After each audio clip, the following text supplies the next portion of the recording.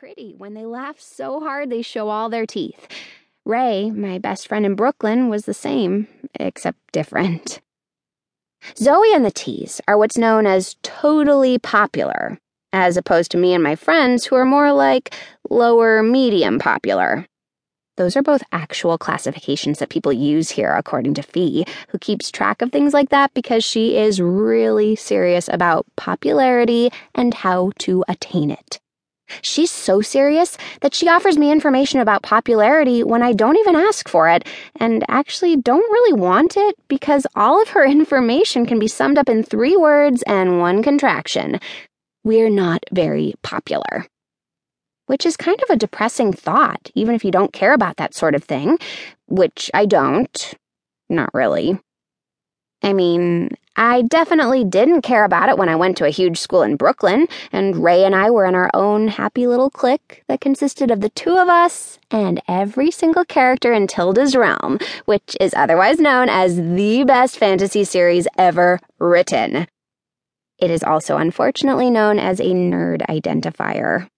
Fee taught me that too, and thank goodness she did, because people in this picket-fenced Apple town have a zero-tolerance policy for nerd behavior. Even if the rest of the world is starting to realize that nerds will inherit the earth, which, by the way, is printed on my favorite t-shirt, one that I will never wear again because that would expose my secret identity, I don't think Treepan's Grove ever got the memo. Their philosophy is more like preppy equals popular. Nerds need not apply. This worried Ray and me when we were doing online reconnaissance before I moved. They're like cyborgs, she said, leaning closer to the screen of her laptop to study a picture of a middle school picnic on the town website. Everyone's so sporty and preppy, but not like ironically preppy, just preppy. She looked at me then, her face serious. Don't let them change you, Hattie. Don't let them turn you into a cyborg.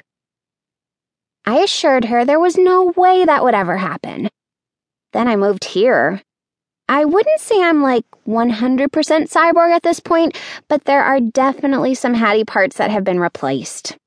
It's the reason I don't text Ray goofy pictures of myself anymore. I'm kind of afraid of what she'll say when she sees that I actually have kind of changed.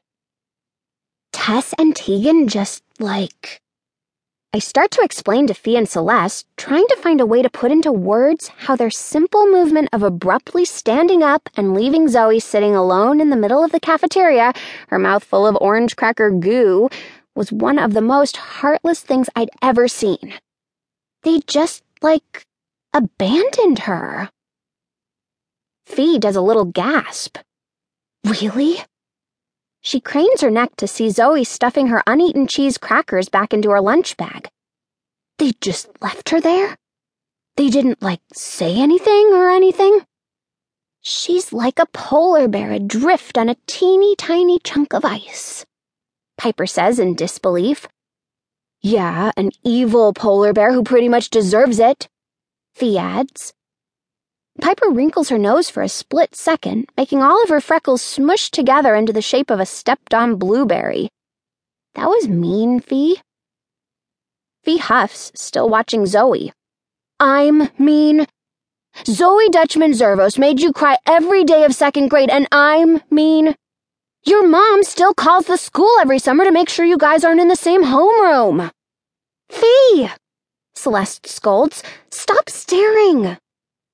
I'm not staring, Fee says quickly, wrenching her gaze away from Zoe and dropping her excited look in favor of her usual studied, bored one. She gets her sandwich out of her bag and then glances back over to see which table Tegan and Tess have moved to. They're sitting with Jonah and Rico and a couple of other boys from the soccer team. Fee says sitting with boys at lunch is a new development this year at Treepan's Grove Middle School, one that's only spread down as far as the medium popular kids. Piper and I agree this is a good thing, because who wants to see boys eat? I know Zoe's mean, Piper says quietly, especially with that new silent, evil glare thing she's doing this year, where she just, stares at you, letting you imagine the worst possible things about yourself. She shudders. That's just some evil mind magic right there.